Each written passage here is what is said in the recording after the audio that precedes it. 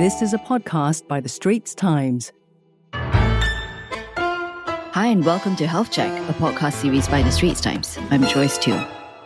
In this episode, we are going to tackle stress.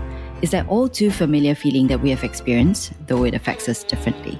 Well, the key is to recognize it should it become a problem, because long-term stress can harm your health and trigger the development of mental health disorders. So my guest today is Professor Daniel Fung, the Chief Executive of the Institute of Mental Health and a child psychiatrist. Traditionally, IMH has focused mainly on taking care of those who are severely ill with mental disorders. Now it also wants to look at improving the mental health of Singaporeans. So specifically, it wants to help people manage their stress so that they can avoid falling ill with a mental disorder later on. Hi, Prof. Fung. Very glad to have you here on the program to talk about stress and how it can affect us. Hello, Joyce. Happy to be here. And I'm feeling a little stressed myself. Right. So stress is something that we all experience, right? I mean, I think it will be impossible to find someone who has not experienced it. So let's start by talking about what stress is. And, Prof, we know stress can lead to mental illness, right? But when does it become a problem? Well, stress is a very interesting topic because it's not clear that there is a measurable element that is consistent across the board. We use what we call surrogates of stress. So, for example, when your body is stressed, it produces certain hormones, stress hormones, that will deal with the stress. So it is individualized. It's not the same for everyone. And there are variations. So we've not been able to find a way where you can say there's a stress that is consistent for all people. But stress is very personal. Now, what stress does is that it kicks into place a natural equilibrium within the body to try and manage it, so that the stress doesn't become excessive and puts your body into overdrive. A little like, when you hit the brakes in a car, it slows the car down. You don't smash the brakes because you don't want a sudden stop. What you want to is to be able to get control of the situation. Some people have stress from normal interactions, just meeting people, for example, like if I'm coming on a podcast, that could be stressful for me. Or if I'm on the other hand, a little bit more gregarious and friendly, then it may not be stressful. It's something that you enjoy. So it's that balance. So, Prof, what about things like, failing an exam? Isn't that stressful for many people? It may be, but your body's reaction to it is very critical. The body needs to deal with it. But at the same time, there's central control. That control comes from the brain, which is quite key to stress. So apart from what we call homeostasis, which is at local systems, there is a concept of allostasis, which is a centrally controlled stress management system, which involves your brain. And that's quite critical in sort of handling the day-to-day stresses, what we call acute stresses. Now, this naturally is not something that will lead to a mental illness because your body's system is in play. But then what happens is, if this system is taken into overdrive, this stress continues over time. It's no longer acute, but chronic. Then the brain is unable to moderate or alleviate the stress for the body, and there will be signs of potential breakdown. But still, the body tries very hard. Now, what we're more concerned in mental illness is what I call traumatic stress. Like, for example, witnessing something that you don't normally witness, something very terrible, something very frightening. And these traumatic experiences may or may not create a problem of overstress, but if they are accumulated and if the trauma continues over time, they can create what we call an allostatic overload, in which case you may develop mental illness. And one of the most common would be a post-traumatic stress disorder, which can appear in the short term, but also in the medium and long term. Now, that's the most direct link to mental illness when stress is involved. However, there are also mental illnesses where stress plays a part in its development. So we could be talking about things like anxiety or depression, where stressful events lead to a certain level of what we call allostatic load, which adds up. And then if you have the genetic predisposition, if you have some risk of developing the illness, this naturally forms what we call the pathogenesis of the illness. It's part of the development of the illness. And then, of course, then stress is linked. So a lot of times, the misconception is that stress leads to mental illness.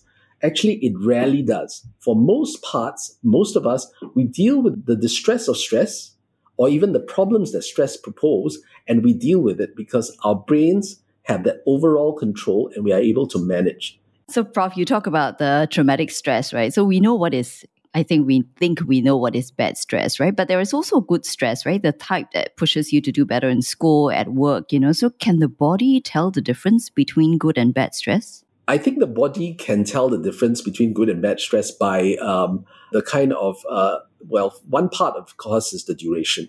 Bad stress tends to be very chronic and tends to be very persistent. Bad stress can also be one in which the body is unable to control.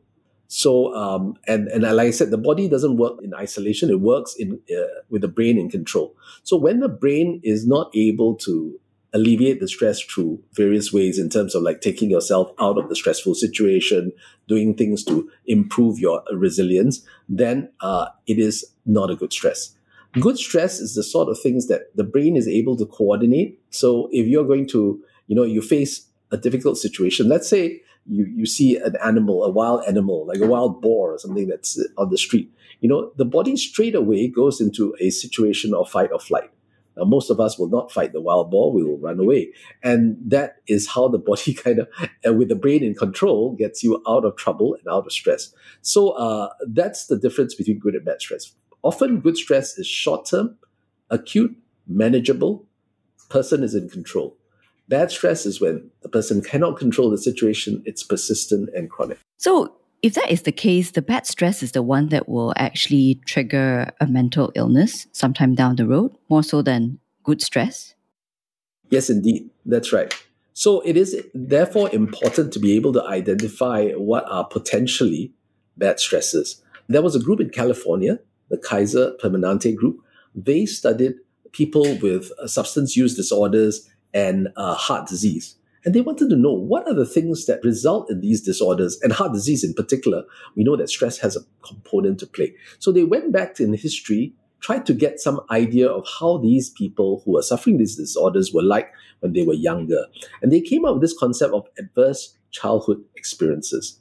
Now, adverse childhood experiences are some examples of bad stress in childhood that had long-term impact on the person's life many years down the line. So, for example, family disruptions, abuse, neglect, abusive, violent situations, parents being incarcerated and put in prison.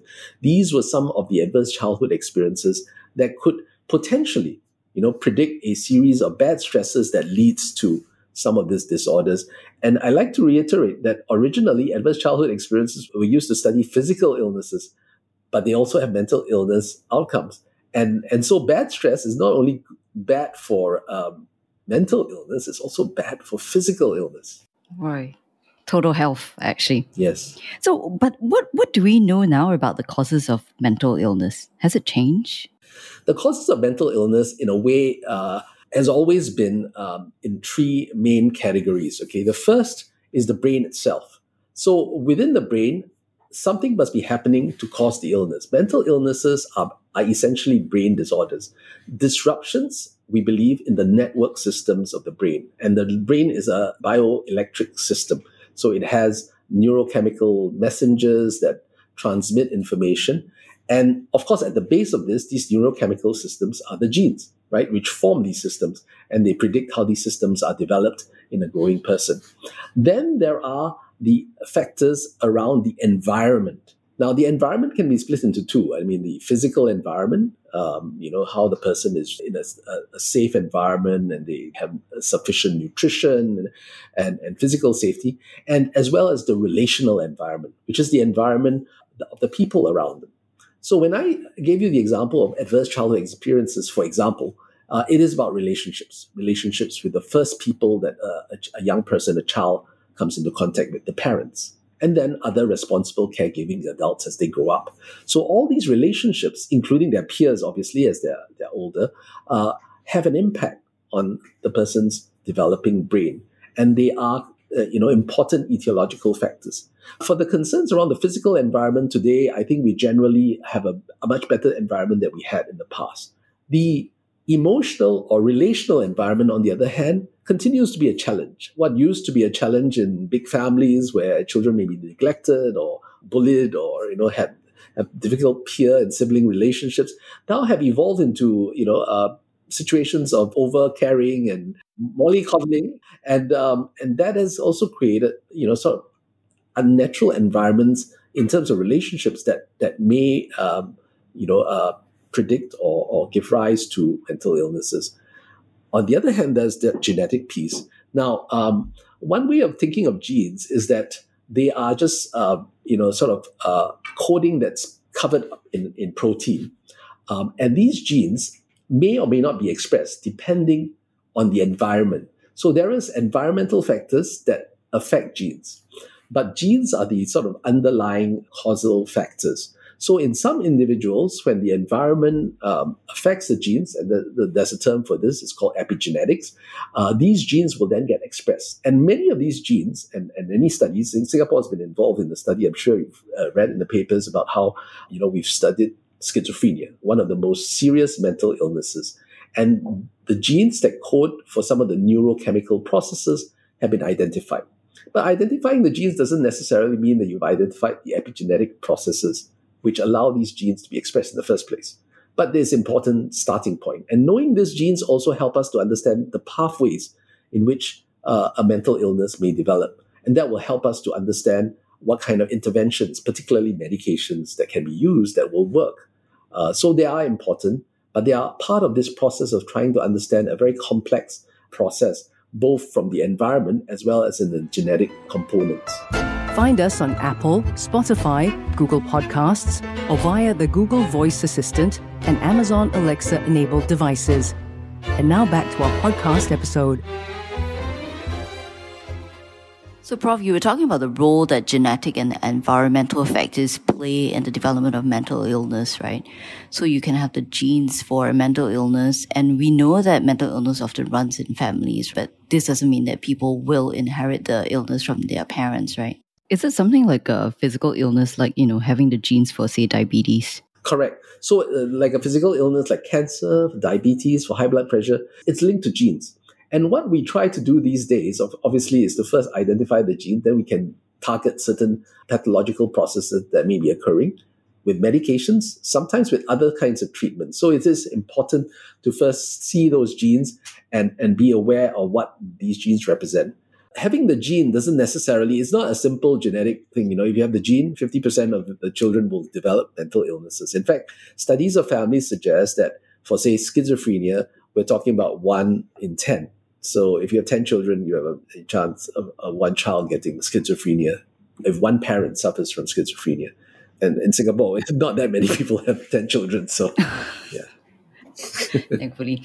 So, but if that's the case, it depends on the type of mental illness, right? So how would you know? Is it mostly nature or nurture? And if you're talking about stress, how much of an impact will it be? Yeah, so I think there are some disorders where the genes play a big role, in which case the use of medications and other kind of biological interventions make a lot of sense. And schizophrenia is one example.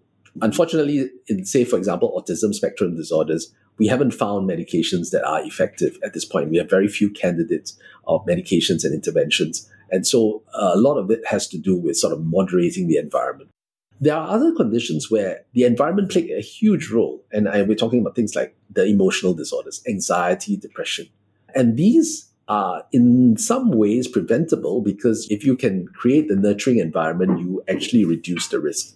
So how is IMH going to help people manage their stress? Well, obviously, IMH we're just a small organization. We don't have that many staff. The whole idea of trying to create a literate population is that IMH will try and help people help themselves. What do I mean, right? It's very easy to sort of fish for people and provide all the fishes that they need on the river of life, or to teach people to fish, right? And how do they learn to deal with stress, have an understanding? It starts with awareness. So that's important. Having this conversation, this podcast is an awareness building exercise. But at the same time, teaching people what are the skills that are needed to manage stress. So what are some of these skills? Yeah, so I think in a typical training program for stress management is self-awareness. Because like I said, stress starts from knowing yourself and knowing what stresses you, and it's unique to individuals. So people need to first understand what's stress, what is good stress, what is bad stress, accept that there is stress around us. It's like water, it's all around us. And then what are the things you can do? For example, do you have time for yourself? What is the thing that helps you to relax? What are the skills that you need to sort of find time for yourself, your own time, learning to meditate, to be mindful of yourself and the experiences that you have? And then, of course, there are also what I call biological interventions that are important for stress: rest, proper nutrition, enough sleep. These are quite simple things, but hard to do. This is where I think the use of either technology or an environment where people are reminded that they need to take time off, they need to spend time with their loved ones, they need to find time for themselves, find hobbies, don't become overwhelmed with all the demands of life. And I think those are the things that we can do. We probably would like to train people in the broad skills, create awareness, but also be able to create this peer awareness where people will help each other, so that there is less of the needing to go and seek counseling support, because we don't have enough counselors, for example, for the whole country. If everyone needs counseling, we're in trouble, right? So what we want people to do is to be able to help each other, have that kampong spirit. And I think that's consistent with what many of the interventions that we're trying to do and roll out, is to bring other stakeholders. It could be community, it could be workplaces, and it could be schools, come together and support individuals in the handling of stress. Perhaps this is the new war against stress. So before we end, can you give us some tips, since we already spoke about it, but what are the mistakes that you think people make when it comes to stress, right? Because, we talk about handling stress all the time, but you see people seeking help when the stress overwhelms them. So before it gets to that stage, what should people do? I think the key thing is having I call it the 3 R's. Having a defined role in your life is helpful. So know what you're doing, know what your purpose and meaning is about is important. Then making sure that you maintain your relationships. It's very easy to say this, and maybe, it sounds like just something that we give advice for, but relationships are quite key to humans. And without relationships, we don't have an outlet for many of our stresses. So I think it's a burden shared is always a burden half. So find your friends, find your family, and spend time with them. And the last, I think, is what I call routines. Create a routine for your life that works for you. Have the rest moments, have the moments for you, have your meals, have the moments when you do your hobbies. Find that routine and keep to it.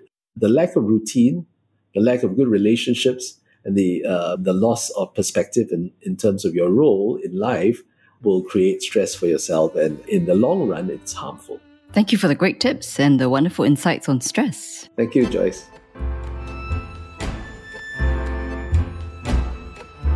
Well, that's a wrap for Health Check, a podcast series by The Straits Times. Don't forget to subscribe to us for free on your favorite smartphone apps, Apple Podcasts, Spotify, or Google Podcasts. Search for Straits Times Health Check, like us, and give us a rating. Thank you for listening.